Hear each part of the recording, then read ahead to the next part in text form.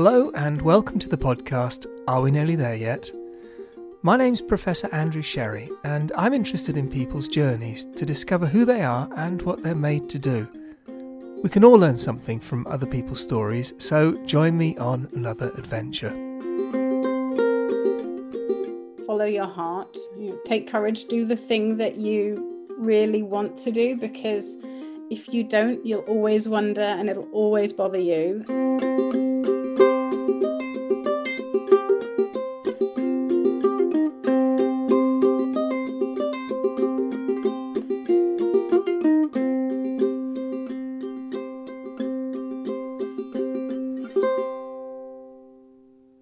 Today I'm talking to Miranda Kershaw.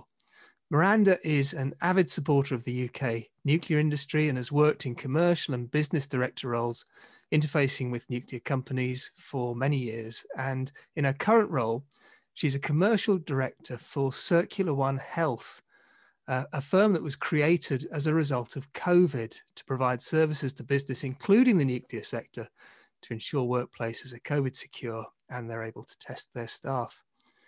Miranda was a founder and former president of and chair of Women in Nuclear UK and was awarded an MBE in 2017 for services to equal opportunities in the nuclear industry. In her free time, Miranda has all sorts of interests, including the flying trapeze. Maybe we'll find out a bit more about that as we go through. But Miranda, thanks so much for joining me. Thanks, Andrew. It's an absolute pleasure. I hope I can live up to that excellent introduction. Well, I know what everyone will be asking is, tell us about the flying trapeze first. Yeah, it's quite fun. I've always loved ballet, dance, any kind of performing art. I've been in amateur dramatics. I've done all of that stuff. And it's sort of my hidden secret passion, really. It's what I kind of always wanted to get into professionally, if truth be told. But I guess I just didn't have the courage to go for it. And that's just, you either have it or you don't. And I guess that's how some people are successful and others aren't. I would go to some of these shows like Cirque du Soleil and think, oh my goodness, I'd watch people doing silks, which is, when you're kind of hanging from these long silk, almost like curtains from the ceiling, and you do sort of all sorts of acrobatics. And I just thought that is amazing. And I just feel I can do that. I don't know why, but I just felt I really should do that. And for years and years, I really wanted to do it, but I never tried it. And then I think it was sort of about the time I was going to be 40, and I just went, I'm going to just do it. It was sort of almost like a New Year's resolution. I was like, I'm going to run the marathon and I'm going to start flying trapeze and, all these things. And it wasn't actually flying trapeze. It was silks I really wanted to do, or any kind of circus arts anyway. So I joined the School for Circus Arts over in Shoreditch in London. And in the first sort of term, you try 3 different skills. So you do flying trapeze, static trapeze, and rope. And rope is what leads you to silk. So rope is like a rope hanging from the ceiling that you then have to kind of climb up and do different acrobatic sort of things. And I found rope really hard. It's really uncomfortable climbing like bare-legged on a rope. And I just didn't enjoy it, but I did love flying and static trapeze. So I just went on I got through level 1 of flying trapeze, and then I just started level 2 when I got pregnant and moved to Cumbria.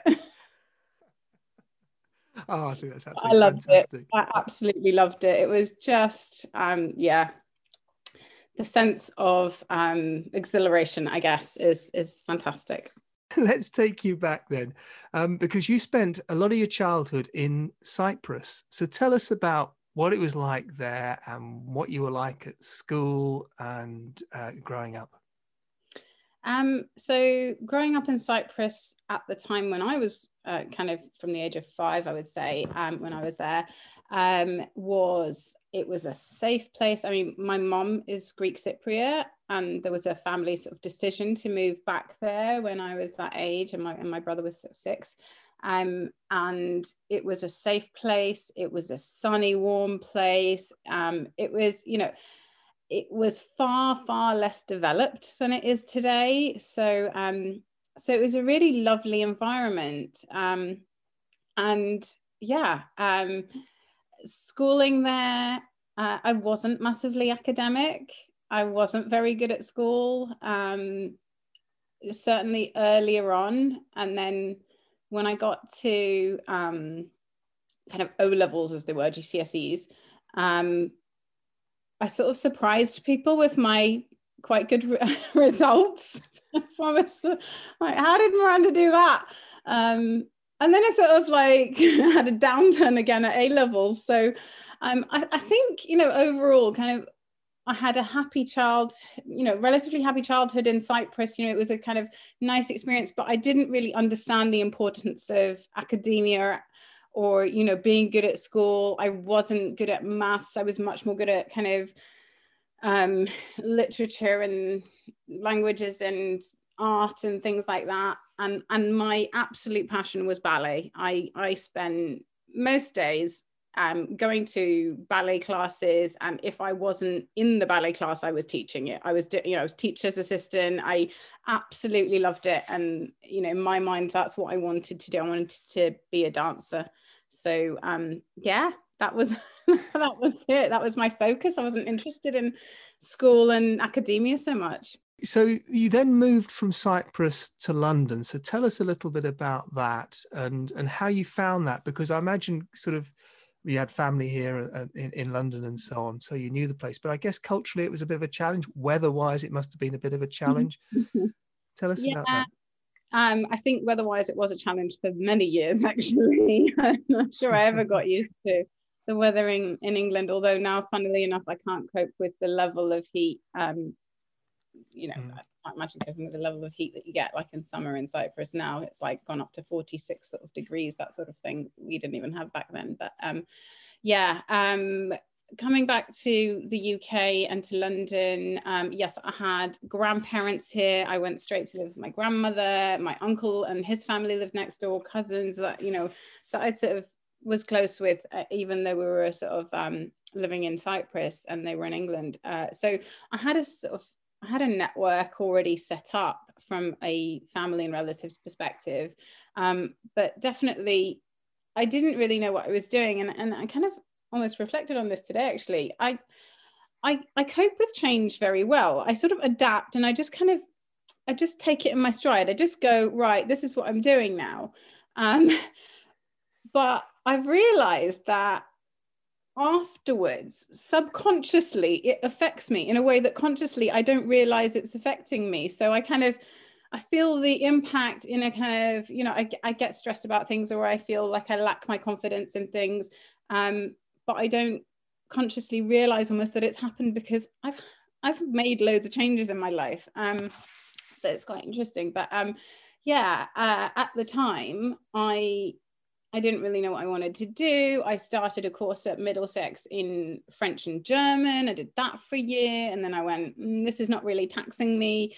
I'm going to kind of move. And so I went through the clearing and found a course which was European Studies at Brunel, which I applied into. And when I arrived for the interview, they told me that they had decided that there wasn't enough interest in the course, and therefore they were going to cancel it. But they were instead going to be doing European politics. And did I still want to go ahead with the interview?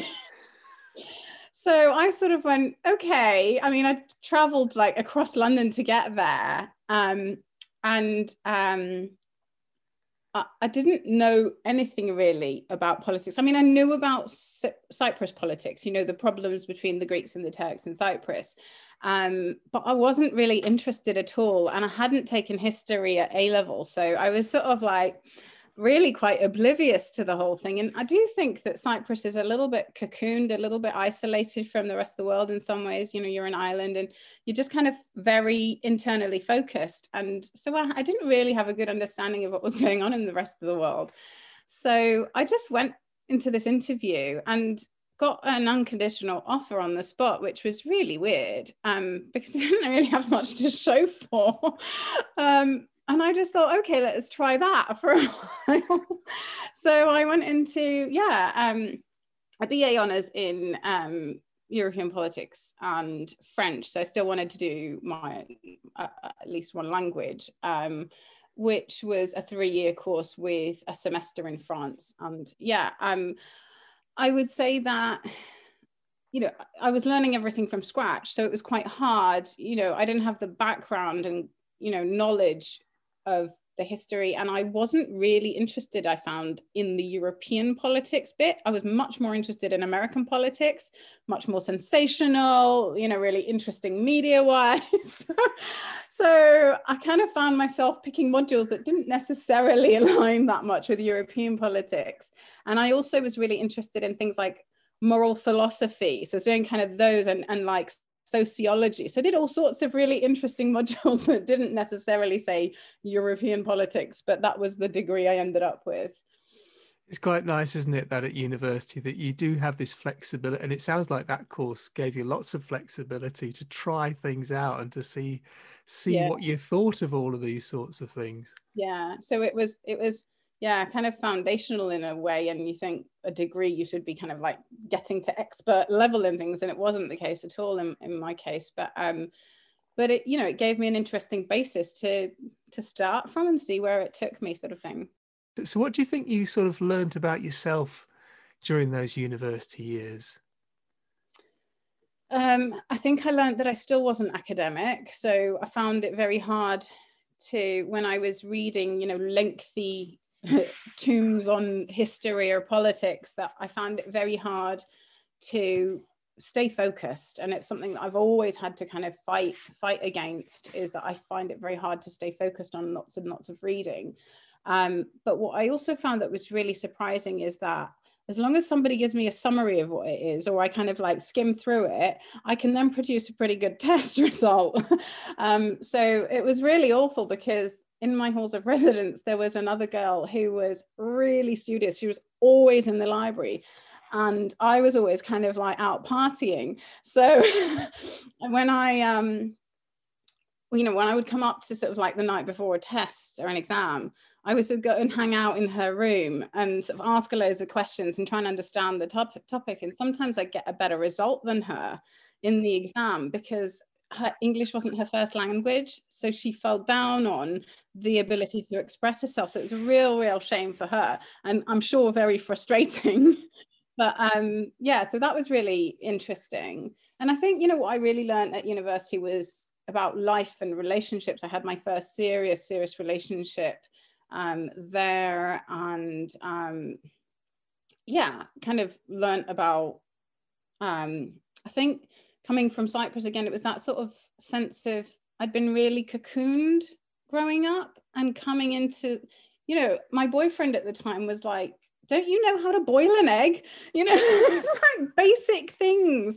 But I just went, oh, no, crikey. And, you know, I learned a lot about politics from the media, you know, like just kind of looking at what was going on with the different parties at the time, and Blair, and, you know, the way he was kind of capturing all the sort of different constituents sort of thing from different parties, because he was sort of positioning himself in the center, and, you know, those kind of things are really interesting. And I think perhaps a learning of myself, of kind of where my interest in that lies versus, you know, the academic side, and that kind of thing about myself, I think. Yeah, university gives you a time, I always think, to sort of step back a little bit, because it's not about just reading the books and regurgitating what you read, although you need to do that to get through the exams, but it is that sort of more wider appreciation of what things are really about. And a lot of it is about people, and, you know, that's where you're really, you know, really strong.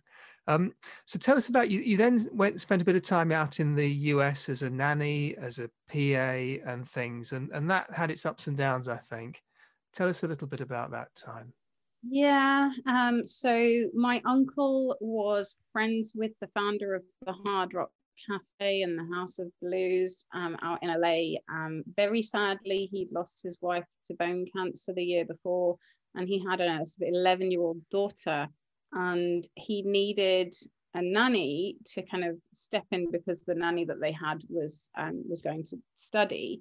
but also he wanted a nanny from the UK because his intention was to send his daughter to boarding school in the UK. So he wanted someone who's going to kind of help her get used to what people are like here, I guess, what that experience would be like. And so I took the role, and he needed sort of support with administering his new business that he had and working with his business partner and things like that. So I'd actually kind of taken a summer job at a hotel in Cyprus, and I absolutely loved it. I was an animator, which is basically like entertaining children and doing sort of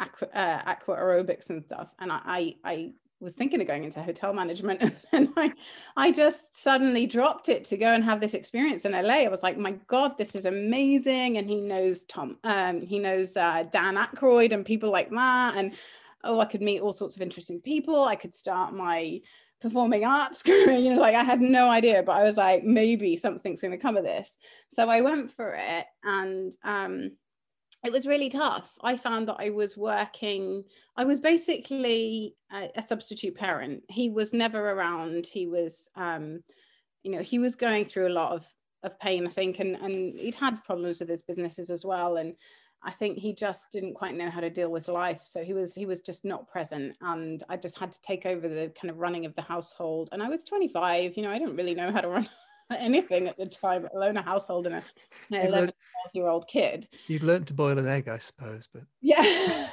Yeah, there were vegetarians, which was even harder as well, because I had no idea what to do with vegetables that would make them interesting, or so we kept giving the poor girl the same food every single day at school, and it never even occurred to me that she would get tired of that. And she didn't say anything, and I then felt terrible because I found out she was swapping her food with her friends, and I was like, oh my God. But yeah, I really didn't know what I was doing, and it was really tough, and I had some pretty tough experiences, which stayed with me for a long time. But I think a really, really interesting learning experience to kind of, again, like kind of shift out of your comfort zone and go, I'm going to just try this, and what happens. It's a risk, but it's worth taking. And met some fabulous people along the way, made some really great friends, had some fun visiting other friends, and my brother's friends who were kind of like living in different parts of the US as well. So I didn't often get a weekend off, but when I did, I would kind of like go, right, I'm getting on an internal flight, I'm going to Chicago, I'm going to Texas, and I would just go and visit people that I knew from school or university. And that was amazing. So, there were positives and just a lot life lessons, I think. Like it put me off having kids for a really long time. It was a really tough relationship with the girl, who obviously was a really bad place, but I didn't know how to deal with that then. And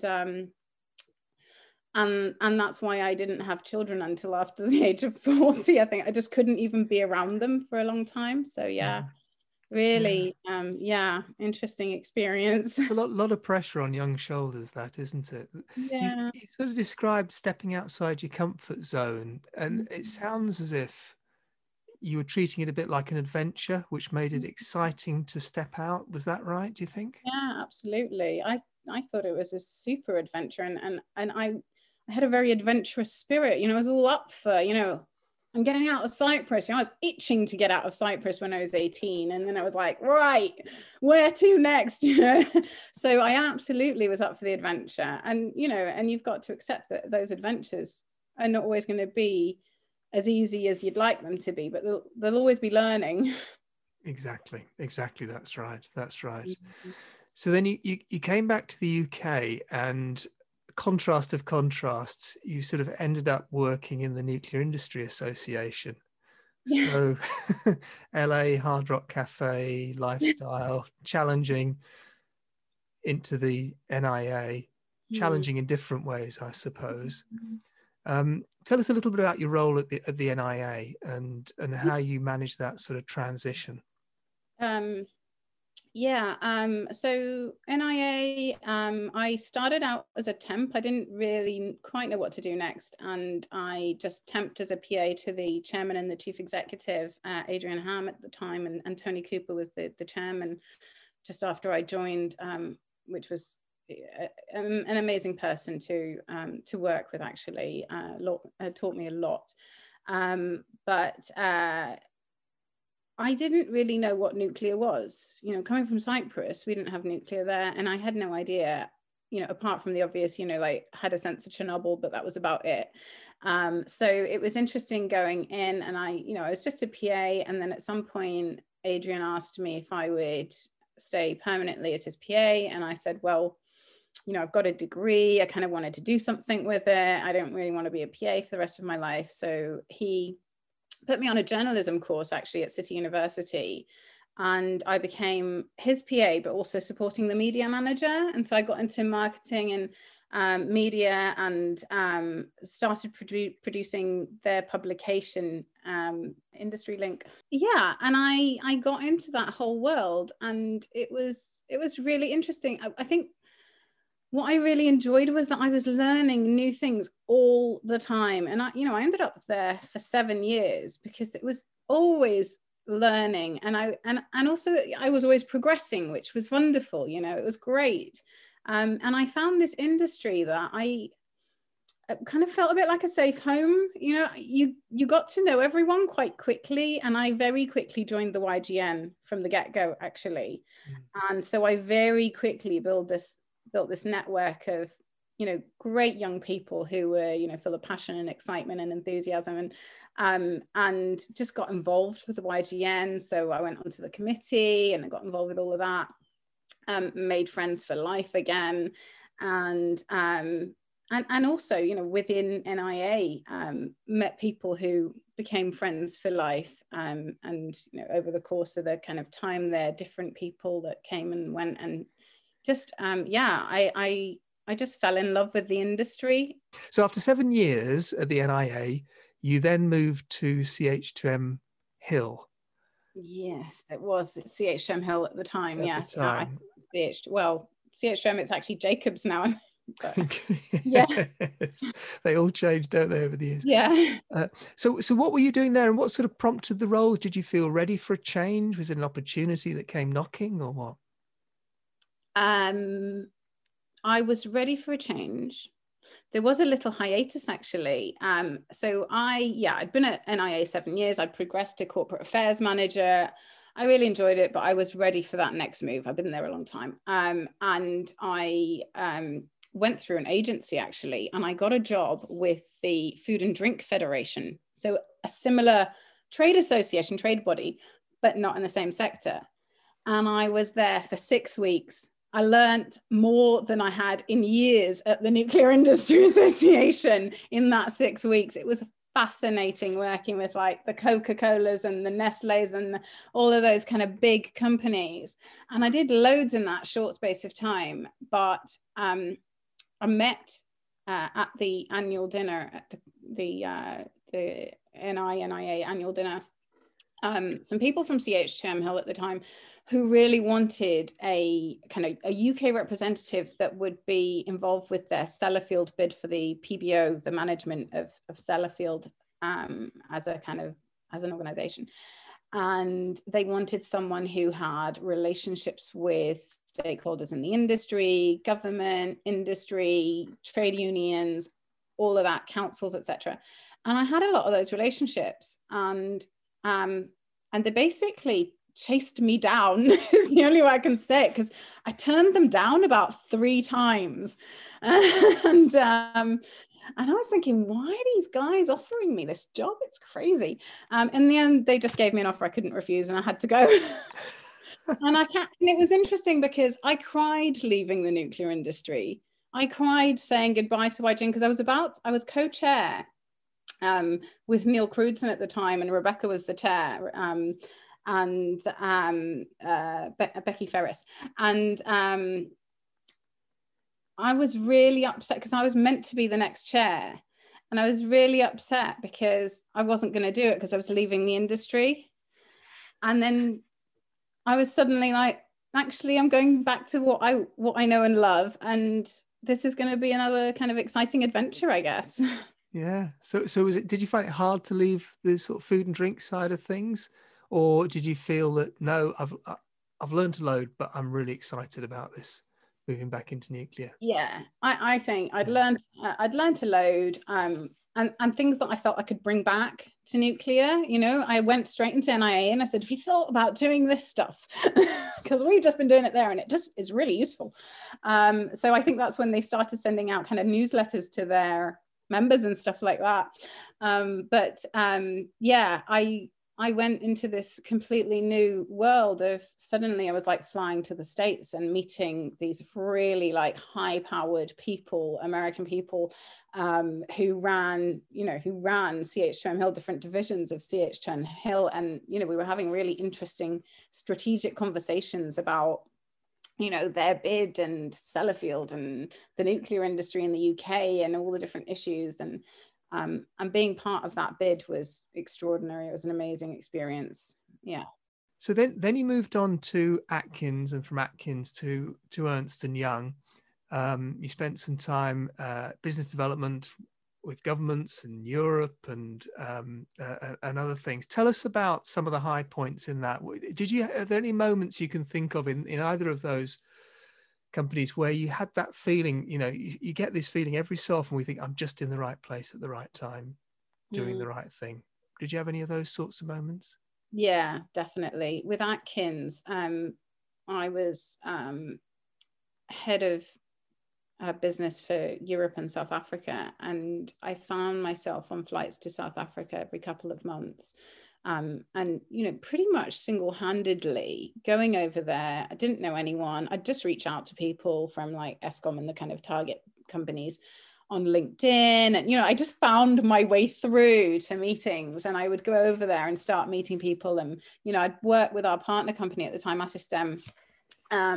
There'd be one person usually that might come with me or might meet me there. Not always, but occasionally. And, you know, we'd work together, we'd put bids together. And I'd sit on the airplane on the way back and think, I am so lucky. Like, how have I done this? How have I landed this situation, this job? It's amazing. Like, I absolutely love South Africa. It's just more colorful than anywhere else, you know, because the sky is so blue and it makes everything so, you know, like the sun just shines and everything just looks vibrant and the people are vibrant and it's just amazing. And I was like, how on earth have I ended up in this situation? Like, I was this like rubbish at school kind of kid.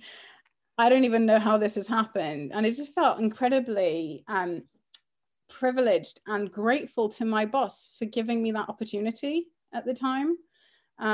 It was a brilliant job and I absolutely loved it. So that was definitely kind of one of those moments. And, you know, I got to meet some amazing people, like really senior people, both in government and in industry in different countries, in South Africa and Poland. And those kind of things that, you know, just make you think, wow, I'm really lucky. Mm-hmm. In terms of EY, the minute I walked into EY and I saw how they were set up and how they worked, I just thought it was amazing. It was nothing like anything I'd ever seen before, because they recognized skills in people, competency. They focused on competency. They weren't focused on, you know, one person has to do everything, which was kind of like tended to be my experience all the way through my career until then. They went, right, you're good at this, you're good at this, you're good at this, you're good at this. You four get together and work out a solution to this problem, or, you know, find a way to kind of like propose something really cool. And it was such a brilliant way of doing things, because actually teams are more effective, and teams with kind of diverse, you know, skills and points of view and stuff. And I just was like, oh, this is really smart. And it was in really nice offices, which always helps. That's really good, isn't it? And it sort of speaks a little bit to one thing I just want to touch on, which is diversity, because diversity of skills, viewpoints, perspective, as well as characteristics and all the rest of it, playing to those things builds stronger, more effective teams, doesn't it? And one of the features, you know, of your career is around equal opportunities, women in nuclear, and all of that. Can you say a little bit about your motivation, or where you think some of the challenges remain, and what people can be doing to encourage that kind of more diverse viewpoint and working? Yeah, absolutely. So the interesting thing about how WIN started was it wasn't my recognition of all that necessarily. What it was my recognition of was that 10 years after I'd started at NIA and saw how differently men and women see the nuclear industry, nothing had changed. Women still were, you know, like their favorability to nuclear was still dramatically lower than men's. Mm-hmm. And I was like, we are not reaching that audience. What is going on? Why are we not? And it was literally at an NIA conference that I saw the presentation, I think from Maury or whatever. And I was like, this is crazy. We've got to do something about this. And at the same time, there was someone, Becca Holyhead at PwC at the time. She was thinking about the skills thing, the skill, you know, like lack of diversity in the skills capability in the industry. She was looking into it and she was interested in that. And we both went to NIA separately to say, we think we need a women in nuclear because there's an issue here to address. And they went, you guys need to speak. And yes, you need to do it, just do it. And they got NI involved. And yeah, we just went, yeah, let's do it. And I was absolutely passionate about it. You know, it's really difficult when you start doing something extracurricular that ends up being much, you know, like kind of, you want to do it all the time. You know, it's just like, but yeah. And then I realized about, you know, the kind of competency, that kind of internal diversity in the nuclear industry and the lack thereof. You know, we started to find ways of how to address like how to engage the women that were in the nuclear industry and understand, you know, their issues and their problems and their career progression blockers and all of that stuff. And we started kind of doing the mentoring and the speed mentoring and seeing like from the outset, amazing results, people kind of coming to us and saying, you know, this has changed my life, or, you know, just amazing kind of feedback that had just helped them to connect or help them to break through an issue, or and it just you know, it was just amazing. I just absolutely loved it. And you know, the more I got into it, more I understood about the whole diversity piece. We set up WIN UK, and then I was involved with setting up WIN Cumbria. We started setting up the kind of regional WIN branches, and then we set up WIN Cumbria. I was involved with that team for a while, like after I had my before I had my son, just before actually. I remember the week that I went into labor, possibly the day before, I was actually at the first WIN Cumbria event. It was like huge. I was absolutely huge. But yeah, and then kind of a little bit afterwards, I remember going to one of the WIN Cumbria meetings with my baby son at the time. So yeah, and you know, it continues to be a massive issue. We can't meet the targets that we've set ourselves to the 40% by 2030 and all that sort of thing. It's not even achievable because you have to be hiring 50% men and women like from 5 years ago, sort of thing. So there's so much that you kind of have to do but we have to try. There's got to be targets because it'll drive us in a direction, the right direction. But you know, you look at the industry now, there's still a lot of lack of diversity and gender imbalance. There's still a lot of behaviors, you know, that you know need addressing. And if you look at Cumbria, you know, diversity of gender, ethnic diversity doesn't even exist here. It's a real problem. We just don't understand, you know, the mindset of, you know, the people in London sort of thing. You know, it's not, you know, it's not relative to the overall UK population. So, you know, all of that needs more thinking about, or more working on. And, you know, like Monica Manji and people like that have set up additional sort of organizations to address it. And, you know, all of that is good. The more we do all of that, and, you know, I think, you know, the MBE was a recognition of starting on a journey that needed to be started, rather than necessarily I've done amazing things. Yeah, but really good to have that recognition, because it raises the profile of the issue. And as you say, the new inclusion, diversity in nuclear that Monica's set up and so on is pushing and hopefully building momentum, not thinking it's job done, but we've got to keep pushing this, and we've got to keep taking action and creating opportunities and all the rest of it. So really grateful for what you're doing, what you did then, and what you're continuing to do as well, you know. So I'm going to take you back now, and I always like to think of a moment when you could give your younger self one little piece of advice. And I'm just thinking of you pitching up at Brunel University to be told that they're not going to run the course, and do you want to stay for the interview, sort of thing?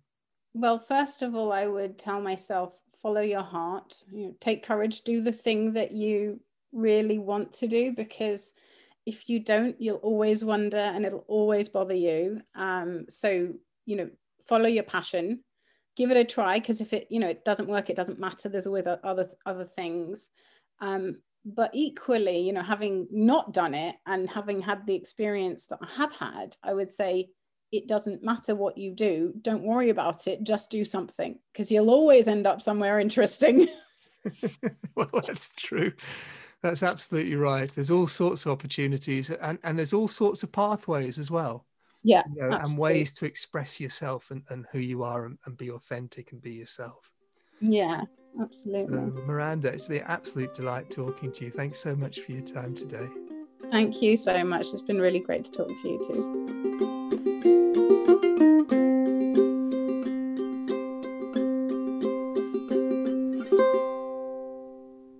If you've enjoyed this podcast, to help others enjoy it too, please subscribe on your podcast platform of choice.